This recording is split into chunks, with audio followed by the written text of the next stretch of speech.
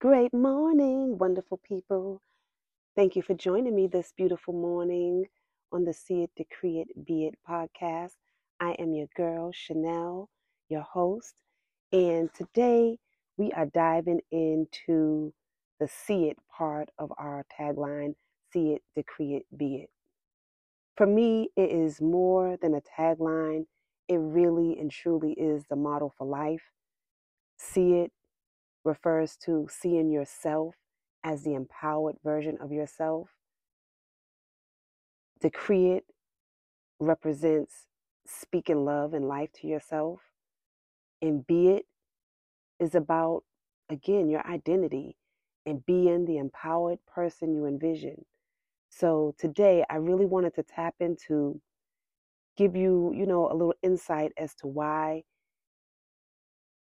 I named it See It, Decree It, Be It, and, how the tagline came about and really what it represents so that you know more about who I am and what I stand for. So let me just tell you a little bit about myself.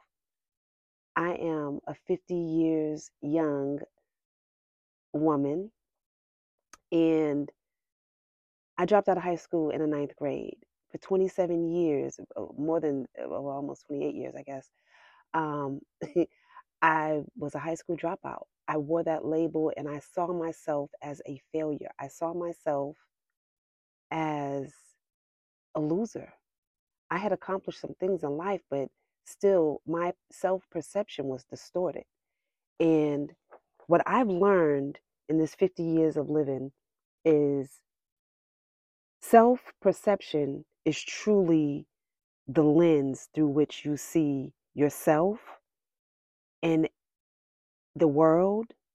And really, it's the foundation for every decision you make, every relationship you have, and all of that. Everything is connected to how you see yourself.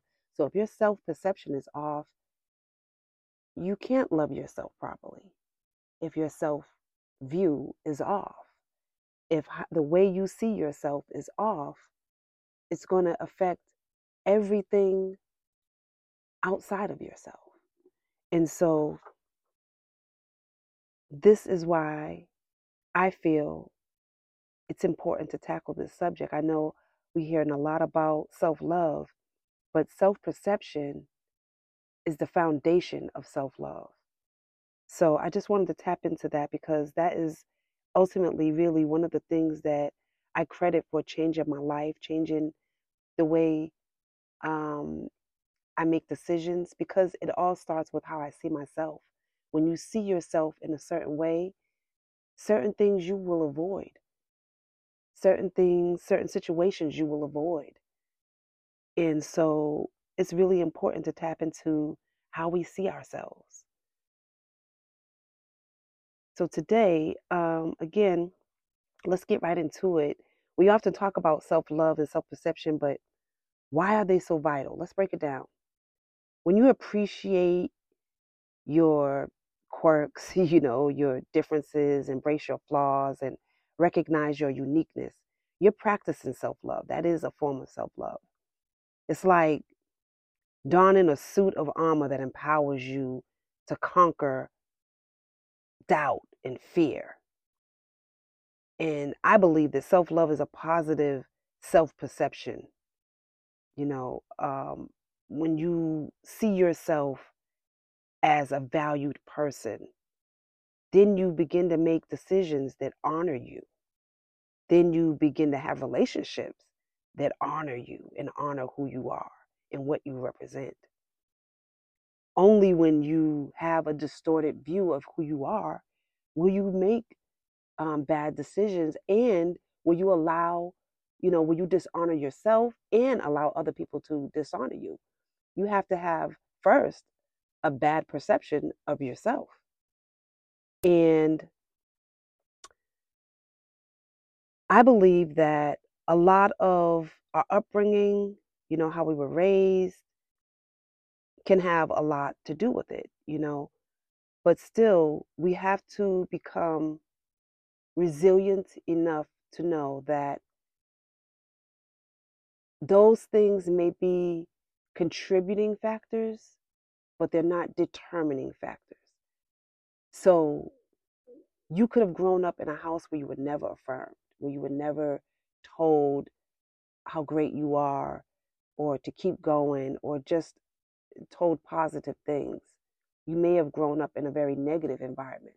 However, and so that may have played a role, but don't let that be an excuse to stay in that place.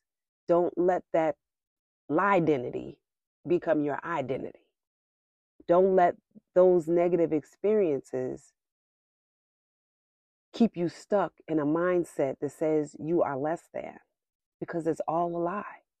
You are more than a conqueror. God says you are more than a conqueror. And that's based on according to how you were made, not how you were raised. And so I just wanted to take the time today to really remind you that you are more than a conqueror, that you are how you were made, wonderfully and fearfully made.